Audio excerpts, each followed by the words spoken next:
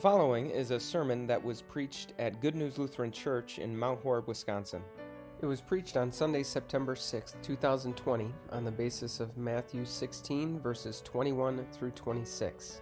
For more information or to view our entire sermon library, visit goodnewslc.org. Thank you for listening. It's not Christmas and it's not Easter, but next Monday, September 14th, is kind of a big day for a lot of Christians all over the world. It's known as the Festival of the Exaltation of the Holy Cross.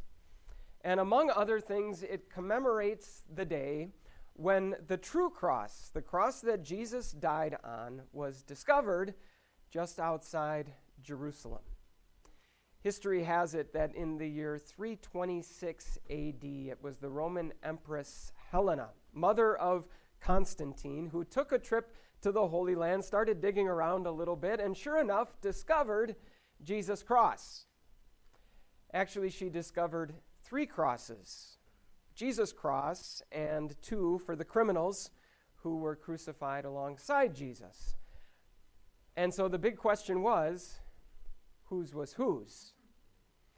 Well, thankfully, the bishop in Jerusalem at that time, a man by the name of Macarius, had a brilliant idea. He brought a woman who had been suffering from some sort of terrible disease for quite some time, and he had her touch all 3 crosses. And sure enough, lo and behold, when she touched one of the crosses, instantly she was healed. Instantly, the disease just left her. And so, of course, that cross was Jesus' cross. So they figured. That story about the discovery of the true cross probably sounds pretty believable to you right up until that last part. The idea that an inanimate object, a block of wood that had been buried beneath rubble for the better part of 3 centuries, could just dispense healing power to someone who touched it. Well, it sort of takes that story that sounds like it could be in the realm of real history and puts it into the realm of what sure sounds like myth. Well, believe it or not, today I'm going to ask you to believe, actually Jesus is going to ask you to believe something that seems even less believable. We're in the middle of this series that's entitled Dialed In. It's all about escaping the noise and getting on the same frequency as Jesus. And today, specifically, we're doing that when it comes to the topic of suffering. Certainly, there is a lot of noise about suffering that comes from the world around us. Where it comes from, whose fault is it, and what God is or should be doing about it. And yet, the suffering that Jesus wants to talk about today is a little bit different from what we normally hear from the world. Normally, when suffering comes up, it's what we might call the external kind of suffering, the uncontrollable kind of suffering that happens to us in spite of all of our best efforts to try and prevent it. Jesus wants to talk about a different kind of suffering. And on this kind of suffering, the world is almost completely silent. Why? Because to the world, this kind of suffering seems absurd, ridiculous, completely out of the question, because it's a suffering that you actually pick. It's a suffering that you willingly choose. And not only that, but Jesus wants us to believe today something that seems even less believable than that a block of wood could just dispense healing power. He wants us to believe that when we come into contact with this kind of suffering, it does actually deliver blessings into our life. And so when it comes to this type of suffering, Jesus doesn't just want to sort of reach out and touch it just a little bit the way we might test a hot stove to see what it actually feels like. He doesn't want us to just come sort of close to it, but at the same time keep our social distancing so that we don't get fully exposed. No, he wants us to actually wholeheartedly, gladly, joyfully, completely embrace this kind of suffering. As we look at these verses from Matthew 16 this morning, we're going to see that Jesus wants us to embrace the path that leads to pain. In fact, that's what Jesus himself was going to do. As you heard Matthew say, this was the time in Jesus' ministry when he started to be completely upfront with his disciples about where his path was leading. He was going to go to Jerusalem. He was going to suffer many things at the hands of the Jewish leaders, and he was going to die on the cross. Jesus was willing to embrace that path because, as he told his disciples, it was necessary. It was necessary for him. It was also necessary for them. Jesus went on in these verses to say that anyone who would want to follow Jesus, anyone who would want to be his disciple, must also willingly take up their cross. Now, does that mean that we need to be ready and willing to suffer and die for our faith in Jesus? Well, it might mean that, and we should be ready for that. But Jesus is talking about something different. Jesus explains that phrase, take up your cross, by saying it is the exact same thing as denying yourself. Jesus says that taking up your cross is like taking your goals and your dreams, your ambitions and your desires in life, and willingly doing to those things the very same thing that a first century Roman crucifixion would have forcibly done to those things. It means denying them. It means letting go of them. It means setting them down. It means putting them to death. Now, before you think to yourself, well, I'm glad that Jesus isn't saying that we actually have to be ready and waiting to go through a painful crucifixion. What Jesus talks about in these verses is actually a death of sorts. It is a death to self, and a very painful and excruciating one at that. Now, why would we need to do that? When would we need to take our desires and our ambitions and deny them or put them to death? What's wrong with having desires and ambitions? Well, nothing, except that sometimes those desires and those ambitions collide with the clear Word of God. So maybe I desire to get revenge on someone for the wrong that they have done to me, or to hold a grudge against them. Maybe I desire to enjoy all the blessings of marriage, but outside of the commitment of marriage. Maybe I desire to sleep in or watch TV or go golfing, at least when it's sunny outside, on Sunday mornings, instead of making time to gather with God's people to hear God's word. Maybe I desire to have that new phone or that new TV or that new car instead of generously supporting the spread of the gospel through my offerings. Sometimes our desires collide with the Word of God. Sometimes they don't, but sometimes they collide with our neighbor's need. So at the end of the long day, I might just want to sit down on the couch and relax, but my spouse wants to talk, and my spouse needs me to listen. I might wake up in the morning and have a million things on my mind and a million things that I need to get done, but my kids might need just a little bit more time, attention, patience, and care from their dad. I might want my kids to get into a great college and make the varsity team, but what my kids really need from me most is to see what a lifelong, wholehearted commitment to the Word of God looks like. I might really be in a hurry in the checkout line at the grocery store, but that old man who's in front of me, who's talking on and on and on with the checkout person, that might be the only real conversation he has all week. I might have very strong opinions about things like pandemics and politics, and I might really want to express those opinions and exercise those opinions freely, and yet I am surrounded by people who need to see from me, not first and foremost all of my stances, but who need to see my Savior. Nothing wrong inherently with any of those desires or any of those ambitions, and yet very often they collide with someone. Maybe that someone is a dear friend or relative. Maybe that someone is a perfect stranger. Maybe that someone is even a person we might label an opponent or even an enemy. And yet that someone, that neighbor, needs me to deny those desires and deny those ambitions in love and service and sacrifice to them. Ouch. That hurts. That's a cross that truly carries with it a whole lot of pain. It's no wonder that cross is often met by Jesus' disciples with rebuke.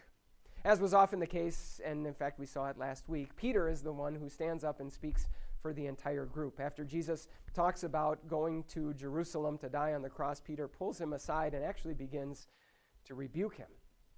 Jesus, if anyone should be spared something painful like this, it should be you. I mean, sure, maybe other people deserve to go through something like that, but if anyone should be exempt from that kind of pain and suffering, Jesus, it should be you. And in response, Jesus doesn't back down. In fact, he doubles down. He triples down. He quadruples down. He says to Peter, "Get behind me, Satan." Seems a bit over the top, doesn't it? It's not. What Peter was telling Jesus to do was virtually identical to what Satan had told Jesus to do when Satan tempted Jesus in the wilderness. Satan had said to Jesus, "I will give you all of the kingdoms and all of the wealth and all of the glory and majesty in the whole wide world if you just bow down and worship me." In other words, everything Jesus was after, only without having to go to the cross.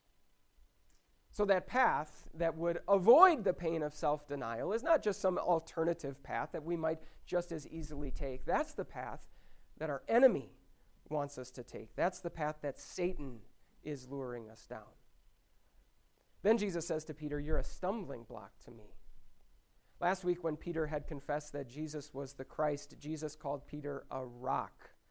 Peter's confession of Christ was the very thing on which Jesus was going to build his church. Well, this week, Jesus again calls Peter a rock, but not the kind of rock you want to build on, the kind of rock you will stumble on, the kind of rock you will trip over if it remains in your path. So again, that path that would seek to avoid the pain of self-denial is not just some alternative path that's just as good as the one Jesus wants for us. It's a path that is destined to cause our downfall.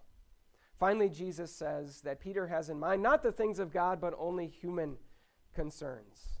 Last week, when Peter confessed that Jesus was the Christ, Jesus praised Peter and said, "This was revealed to you from heaven. This is heavenly wisdom coming out of your mouth." Now Jesus says, "This is human folly that you are uttering."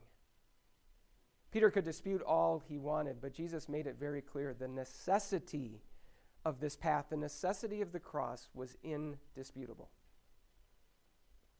I don't know if I would have had the nerve to rebuke Jesus directly the way that Peter did. And yet when I look at my life, I realize that I do very much rebuke Jesus about what he teaches here, only I do it in the way that I do so many of the things that I do when it comes to what Jesus instructs. I do it a little bit more passive-aggressively. I do it sort of the way I sometimes react, or maybe certainly want to react, when you see those road construction signs that are so common this time of year, the ones that say, "Road closed ahead, local traffic only." Well, sure, other people should probably listen to those signs. I mean, we just can't have everybody zooming through here while the construction workers are working, right? But I'm really in a hurry today. And I don't travel this route often. I don't even know the alternative route that I could take to get around. And so instead of listening to that sign, I just try and kind of sneak my way through and be on my way. So when opportunities for self-denial come up, rather than listening to Jesus' words, how easy is it instead to sort of take those ambitions and those desires and those goals and those dreams and pack them all up in the back of your car and try and wind your way through life, avoiding any and all collisions, either with the Word of God or with your neighbor's need, so that somehow you can emerge on the other side unscathed and intact, not having had to give up really anything at all that was worth all that much to you in the first place. Friends, whether we are willing to rebuke Jesus directly as Peter did or a little bit more passive-aggressively, we need to pay careful attention to Jesus' words. The necessity of this path, this cross, is indisputable. The alternative path is the one our enemy wants us to take. The alternative path is the one that will cause us to stumble. The alternative path is the one that has been drawn not with heavenly wisdom, but with earthly folly. The necessity of this path is indisputable. Okay, fine. I'll do it, Jesus. But it sort of feels like the way you feel when you come up to one of those road construction signs, and it's not just the sign, but there's a construction worker standing there, or maybe some sort of traffic control officer, and they're actually pointing you in the direction that you need to go instead of passing through. Okay, fine, I'll turn here and go down this path, but that doesn't mean I have to like it.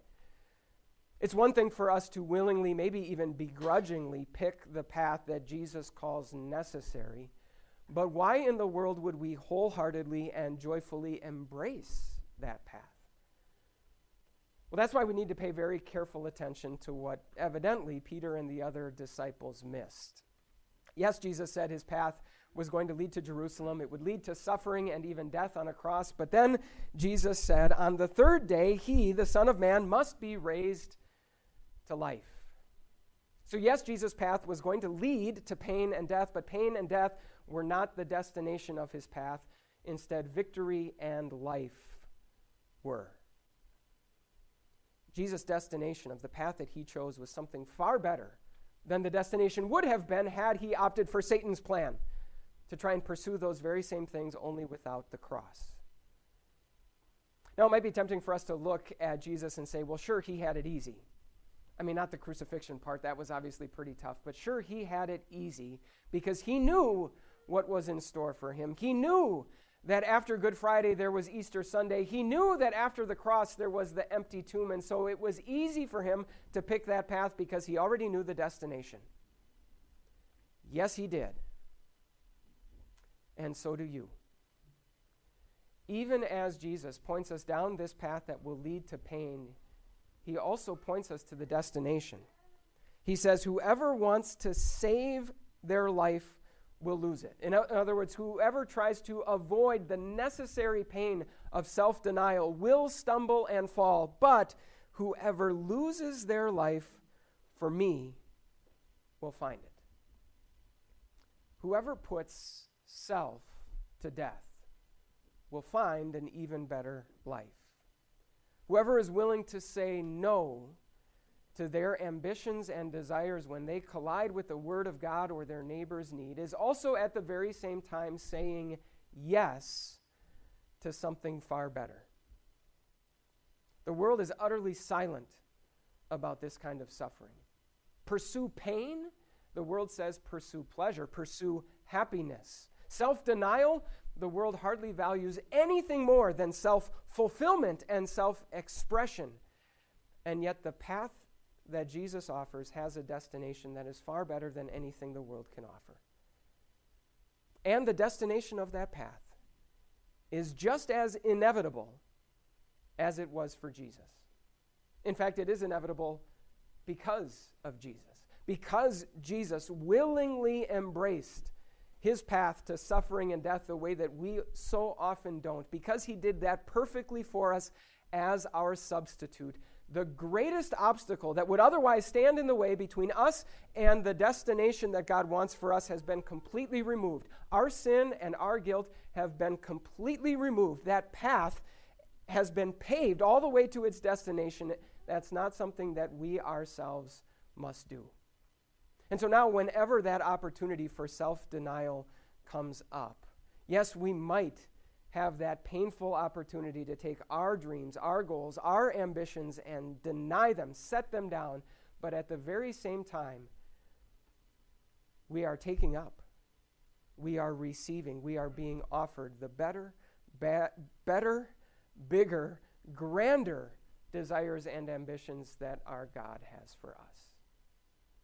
So embrace this path. Yes, because its necessity is indisputable, but also because its glorious destination is inevitable. In other words, it's not like a detour where eventually you end up at the place where you were going, but it just took you a little bit longer and it was a little bit more difficult to get there. Instead, it's a detour where you actually end up at a destination that's far better than the one you had originally typed into your GPS. Imagine driving down the road and you know you need gas. And you know there's a gas station a little ways ahead down the road, but you also know that it's kind of small and dirty and run down. But then you come across a detour. You have to go a different way. And at first you're frustrated, but then as you're going down that detour, suddenly there it is, a Quick Trip. Or imagine you're driving down the road and the kids are starving and they won't stop complaining. And you know that just up the road there's a fast food restaurant. But you know the food is going to be cold and stale and the service slow. But then you hit a detour. And as you take that detour, suddenly there it is, a Chick-fil-A. So yes, stare down that path where all your hopes and dreams, your desires and ambitions are found, and even stare down the path where hypothetically you would reach and achieve each and every single one of them.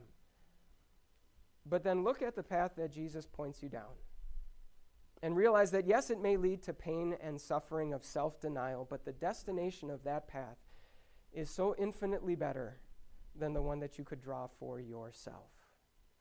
And so when you see that destination, that glorious, inevitable destination, that path is not just going to be one that you begrudgingly pick. It's going to be one that you wholeheartedly embrace. It's not just that you'll be willing to take your life and steer it down that path. You'll even be willing to step on it. Amen.